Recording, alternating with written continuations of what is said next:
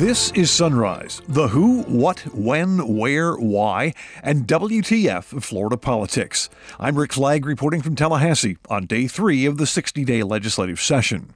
More than 6,000 new cases, 133 more deaths. Those are the latest daily COVID casualties in Florida. The governor clarifies the rules for people under 65 who want to be vaccinated because of medical conditions that make them vulnerable to the virus. You just have to ask your doctor to sign a one-page form from the health department.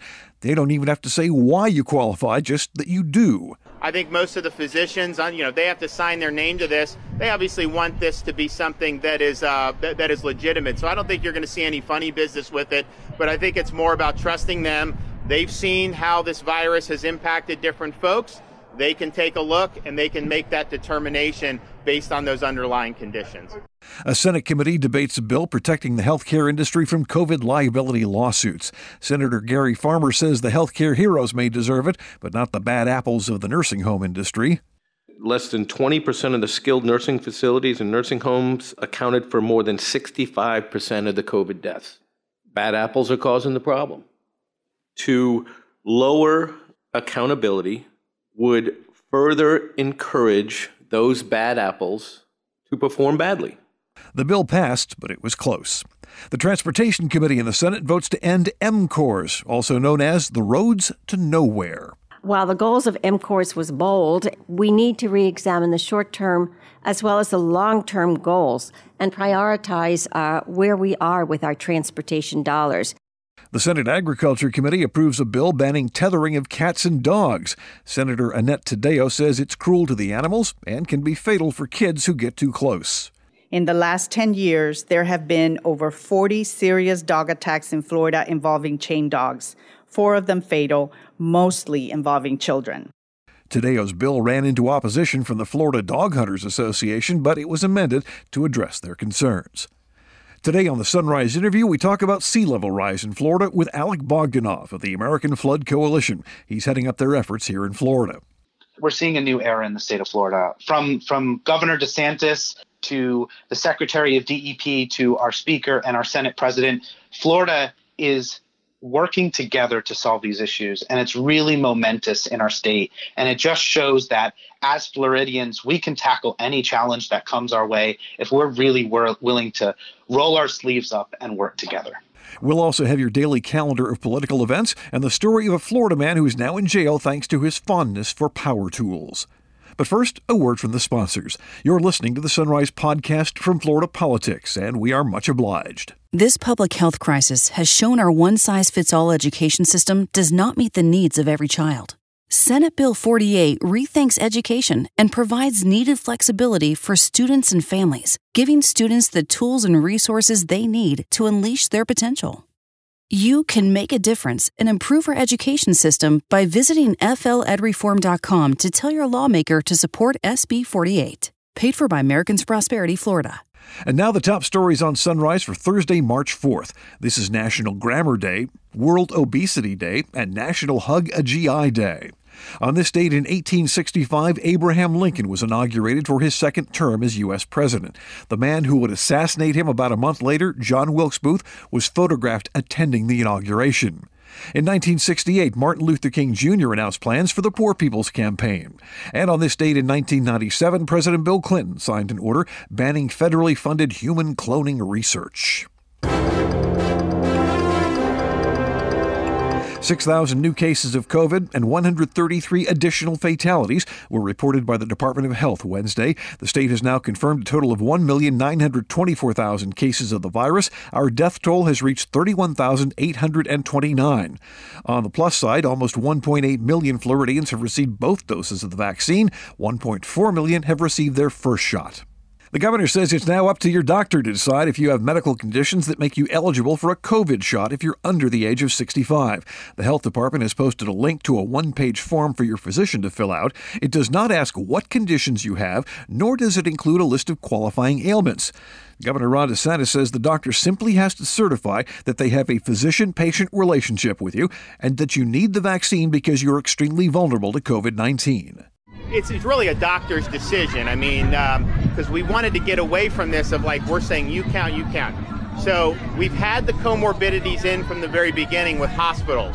We said the very initial in December, hospitals, because the hospitals got a lot of vaccine, they can vaccinate anyone who a doctor deems to be especially vulnerable to COVID due to underlying health conditions. Now what we've done is say, okay, maybe you're not going to a hospital, maybe you just go to your doctor. The doctor can do that, can vouch for it, and then you can go and get a shot at some of these things. But we're really putting that in the hands of the medical doctors rather than us arbitrarily picking and choosing. Because the fact of the matter is, if we pick certain things, we may leave some out. We could include things that may not. So we think we're trusting our doctors is the way to go. I think most of the physicians, they have to sign their name to this. They obviously want this to be something that is that is legitimate. So I don't think you're going to see any funny business with it.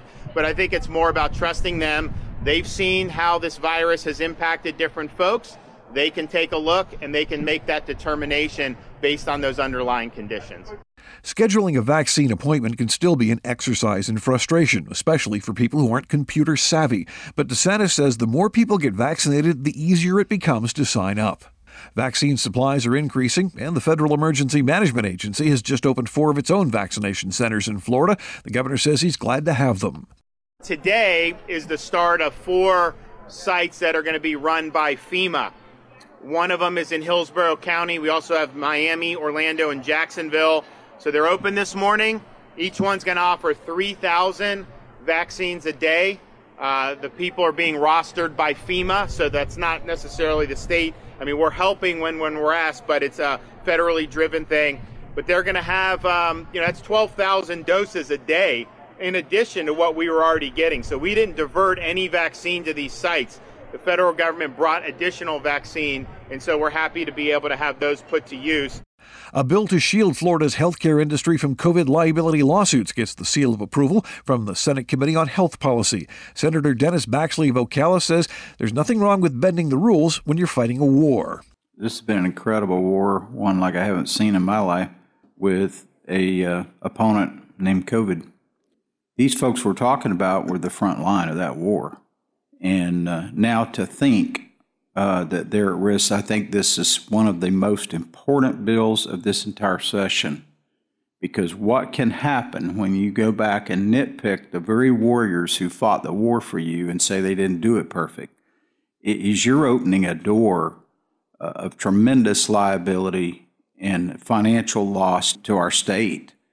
I want to thank every one of them that did the best they could under very, very stressful conditions. And I'm certainly not going to be the one to go pick back through the pile and say you didn't do it right, and that we're going to pay out all these settlements. It looks like a real trail of money here that some folks are hooked on, and this is not the way to do it. We owe these folks protection, and we need to cover their back because they fought this war for us. Senator Gary Farmer of Broward opposes the bill. He has no problem protecting healthcare workers, but says this also protects the bad apples of the nursing home industry, the ones who failed to meet basic standards even before the pandemic. Less than 20% of the skilled nursing facilities and nursing homes accounted for more than 65% of the COVID deaths. Bad apples are causing the problem. Bad apples exist in every line of business, in every industry. To lower accountability would further encourage those bad apples to perform badly. The system works. The greatest fact-finding tool in the history of mankind, the right to trial by jury, a right so important it was enshrined in our Constitution specifically, should be allowed to continue to work, especially in the case of nursing home residents that have no control over what happens to them. This is going to discourage good behavior. That's not right. It's just not right. So yeah, there's a trail of money that's involved in this bill. But it's not the trail of money going to the lawyers who represent the families of the people who died because of negligence in a nursing home. It's the fact that they don't want to cut into their profit margins. And they want to be insulated from that decision. That's what's driving this from that industry perspective, which again is just 20% that make up the bad actors. Senator Jeff Brandes of St. Petersburg is the sponsor of Senate Bill 74. He says the healthcare industry had our backs during the COVID crisis, and now it's time for the legislature to return the favor. We asked our healthcare providers to MacGyver their way through this, often with conflicting guidance. They did the best they could, even when the best tool they had was a thermometer, which I think we would all agree is a crude tool as a COVID test. But it was the best test we had for months. We had literally thousands of asymptomatic individuals who showed no signs, truly no symptoms of COVID, who for months were going to work. And healthcare providers had really no way of knowing. Testing was not readily available. Remember early on during COVID. And so there was obviously an incredible struggle to just get simple masks, not to mention gowns and other supplies that they needed. So they were there for us. They were there for our families, our residents, our community, our neighbors on the front end of this. My agreement to you is that we need to be there for them on the back end of this. It was close, but the bill passed by a vote of 5-4. It's now in the Rules Committee, which is the last stop before it hits the Senate floor. The Senate Transportation Committee votes to downsize MCORS, an expensive and controversial plan to build 3 new toll roads in Florida. MCORS is short for Multi-Use Corridors of Regional Economic Significance. Critics call them the roads to nowhere. Senator Gail Harrell of Stewart says a lot has changed since MCORS was first approved by the legislature. 2 years ago, we passed the MCORS legislation, adding 3 corridors to our transportation network in the state of Florida. And since that time, the state has faced major problems. And the pandemic has really caused us to reevaluate this previous policy and also the budget decisions that came out of that. While the goals of MCORS was bold, we need to reexamine the short-term as well as the long-term goals and prioritize where we are with our transportation dollars. MCORS certainly was a major step forward, but also presented major challenges financially. By revisioning our existing roadways, we can accomplish the goals for better traffic flow, improved safety, and necessary evacuation routes while saving taxpayer dollars. And that's really what this bill does. It readdresses the MCORS issues, really looking at what we learned from the task force that really spent 2 years studying MCORS. And what Senate Bill 100 does, it really builds on those recommendations. It builds on a concept that has previously been utilized by DOT through the development of controlled access facilities, including constructing non-toll alternatives to signalized intersections and also retrofitting existing roadways with grade separations, a different way of approaching things as opposed to building 3 new turnpikes in the state of Florida. But Harrell's bill would only cancel 1 of the 3 roads. It orders the DOT to plan similar roads to the other 2, extending the Florida Turnpike west from Wildwood toward the Suncoast Parkway, and then extending the Suncoast Parkway north by pairing it with U.S. Highway 19. 1,000 Friends of Florida is one of the organizations asking lawmakers to cancel MCORS, but their president, Paul Owens, says they also have concerns about Senator Harrell's plan to replace it. We would welcome legislation that would repeal the MCORS authorization of 2019, but we have some concerns about Senate Bill 100 that we hope would be addressed if this bill were to become law. As we read it, the bill does not require the road improvements within the Suncoast Connector and Northern Turnpike corridors to pass the Florida Turnpike Enterprises Standard Economic Feasibility Test. This would set a bad precedent for other road projects and could lead to unneeded roads draining funding from more urgently needed projects. Tax and toll payers deserve to know that their dollars are being invested in economically feasible projects. Harrell's replacement for MCORS was approved by the Senate Transportation Committee on a vote of 5-3 and has moved on to the Appropriations Committee.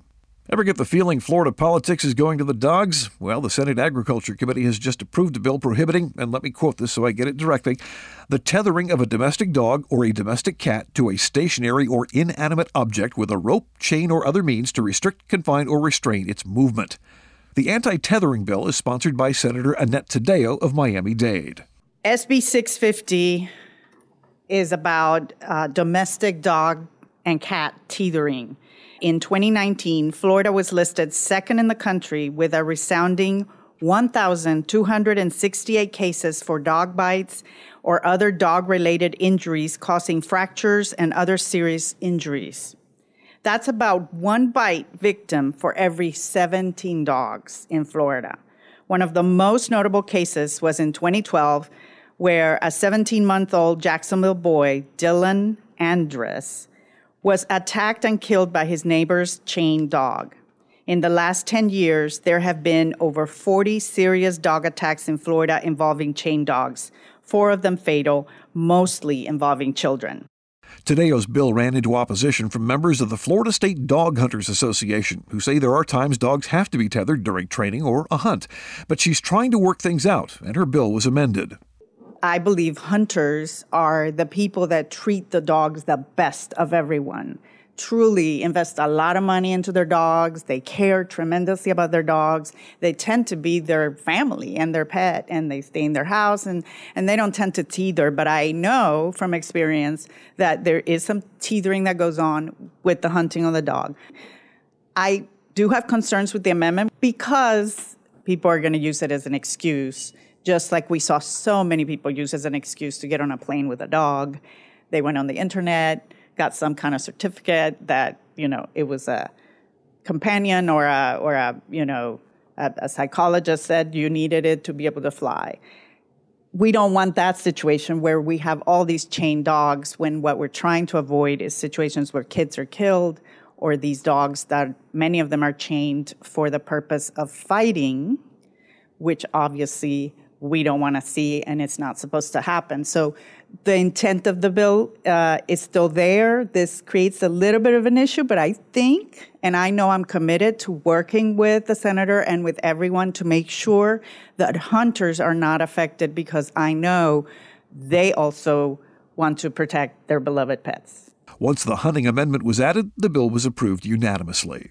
Next up, we'll talk about sea level rise with Dr. Alec Bogdanoff, an oceanographer, meteorologist, and Florida native working with the American Flood Association. And you probably know which state faces the greatest threat. The Sunrise interview is on deck as we pause to pay the bills. In Florida, if you fall behind on court debt payments, the state takes away your driver's license. But if you can't drive, you can't work. So how can you make enough money to pay the debt? This policy makes no sense. Let's end debt-based license suspensions and help Florida get back to work. Welcome back to the Sunrise interview. Our guest today is Alec Bogdanoff. He is the Florida lead for the American Flood Coalition, and if you're dealing with floods, Florida is the place to be. Welcome, Alec, and tell us, what is the agenda this year in the legislature? Because Florida is, of course, probably the most vulnerable state in the country to rising sea level. Hi, Rick. Thanks for having me today. It's a pleasure to be on with you. Before I kind of get into the deets of the legislature, I'd love to just briefly tell you a little bit about the American Flood Coalition. Absolutely. So I have the pleasure of working as the Florida lead for the American Flood Coalition. We're a nonprofit that was founded about 2.5 years ago, and we are focused on flooding and sea level rise. We're a nonpartisan coalition of people on the front lines of flooding, including cities, elected officials, military leaders, businesses, and civic groups. And we're all working together to adapt to the reality of stronger storms, higher seas, and more frequent flooding. Today, we have over 250 members across 19 states. 100 of them, a little over 100 of them, are in Florida, including 60 local governments. And so we really believe that flooding is the defining issue of our time. And as you said, there's really no other place other than Florida that really knows how at risk communities can be. And so the legislature is really focused on tackling this issue and saying, how do we make flood mitigation a top priority for the state of Florida? How do we support our local governments? And how do we really begin to understand in a systematic way how we address the challenges? When you say flood mitigation, the first thing that came to my mind was seawalls. It's a lot more than that, though, isn't it? Oh, it is a lot more than just that. And frankly, from an infrastructure standpoint, seawalls are just one of the tools in the toolbox. We really want to also make sure we focus on natural solutions, thinking about things like mangroves and beach renourishment. So it's really an all of the above approach.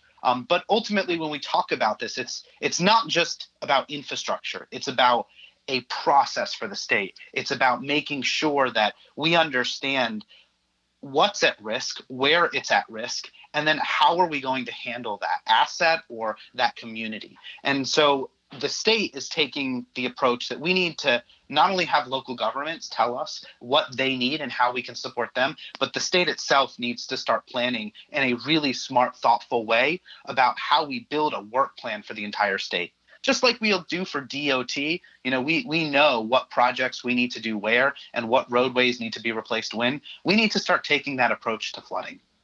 What kind of DOT always has this huge backlog on their 5-year plan. How bad is the backlog getting on sea level rise projects?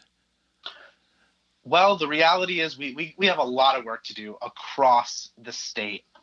From a flood issue, we have 1,300 miles of coastline. That means we have 1,300 miles of, frontline defenses, whether it's beaches or mangroves. In addition, we have things like flood control systems across South Florida. So you have really big infrastructure issues, but every local government has a flood control system in their stormwater system. And we don't necessarily think about it as that because we talk about it as a storm drain. But the reality is our stormwater systems are a primary defense against flooding in our communities. And so the reality is we have billions of dollars we need to spend. We know this. You can look at the fact that Miami put $100 million in the Miami Forever Bond specifically towards flood mitigation and sea level rise. They know they have a lot more to spend. That's just one example, but it's going to be a challenge. And it's going to be a lot of money. And so it's great to see the speaker and the legislature say they're going to start with $100 million in the first year. That's a sizable amount of money compared to how much we've already been spending on this. Now, the bill is not more than just money, right? There is a whole sea level philosophy that's evolving in the legislature. Can you talk about the bills that have been filed? Certainly. So there is the Always Ready bill, which is the signature bill being carried by Representative Demi Busada Cabrera. And so it does a few things. The first thing it does is expands grants to local governments to help them assess their climate vulnerabilities and risks. So DEP has already, through the Florida Resilient Coastlines program, been supporting local governments in performing these vulnerability assessments. So these really allow a local government to understand what they need to do to address the future. They're going to expand those grant programs, make it available to more communities. We're going to establish the first ever statewide assessment that really prioritizes what's at risk and shows where the states need to focus its resources. We're going to create a statewide flooding and sea level rise resilience plan that then takes those local government plans and starts prioritizing them. This is where that $100 million comes in. We're going to empower regional resilience collaboratives to engage in their communities and be able to really support those local efforts. This means that we're going to be able to bring more state and federal dollars back to the communities that really need it.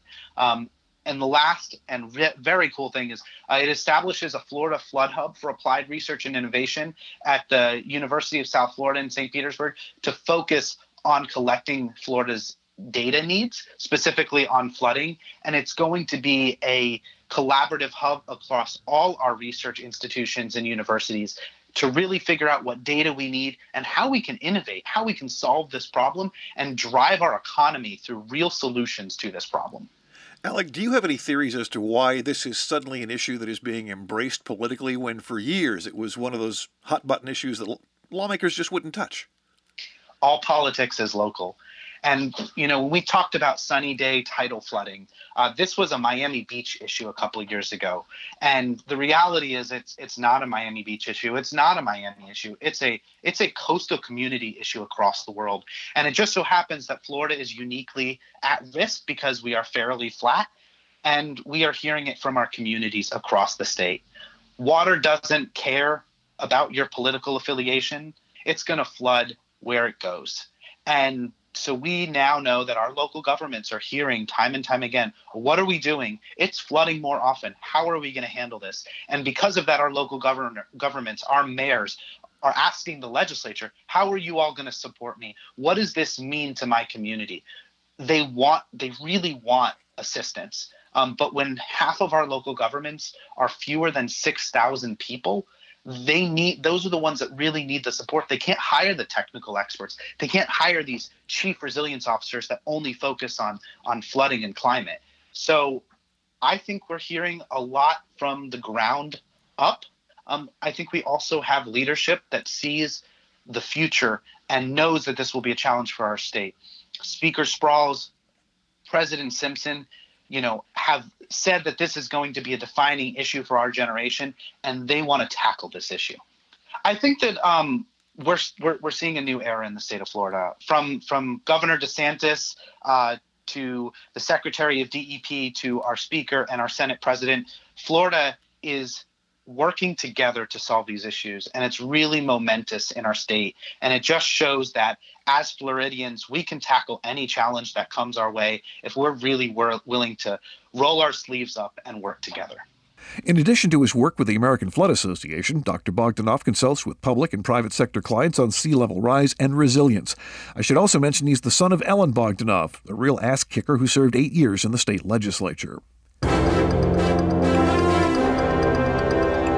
Your calendar of events begins at 8:30 when trustees at Florida A&M will hold committee meetings. That's followed by a full board meeting at 11. The Florida Supreme Court meets at 9 to hear an appeal in the case of Christopher Cruz, who was sent to death row for murdering Christopher Jeremy in Volusia County 8 years ago. The Supreme Court will also be issuing its weekly opinions at 11. The Florida Healthy Kids Board of Directors meets by phone at 9. The Rules and the Finance and Tax Committees in the Senate meet at 9. The House Civil Justice, Infrastructure, Insurance, and Secondary Education Committees all meet at 10. Senate Appropriations meets at 11:30, and the Florida House meets at 3:30 in the first full floor session of the year.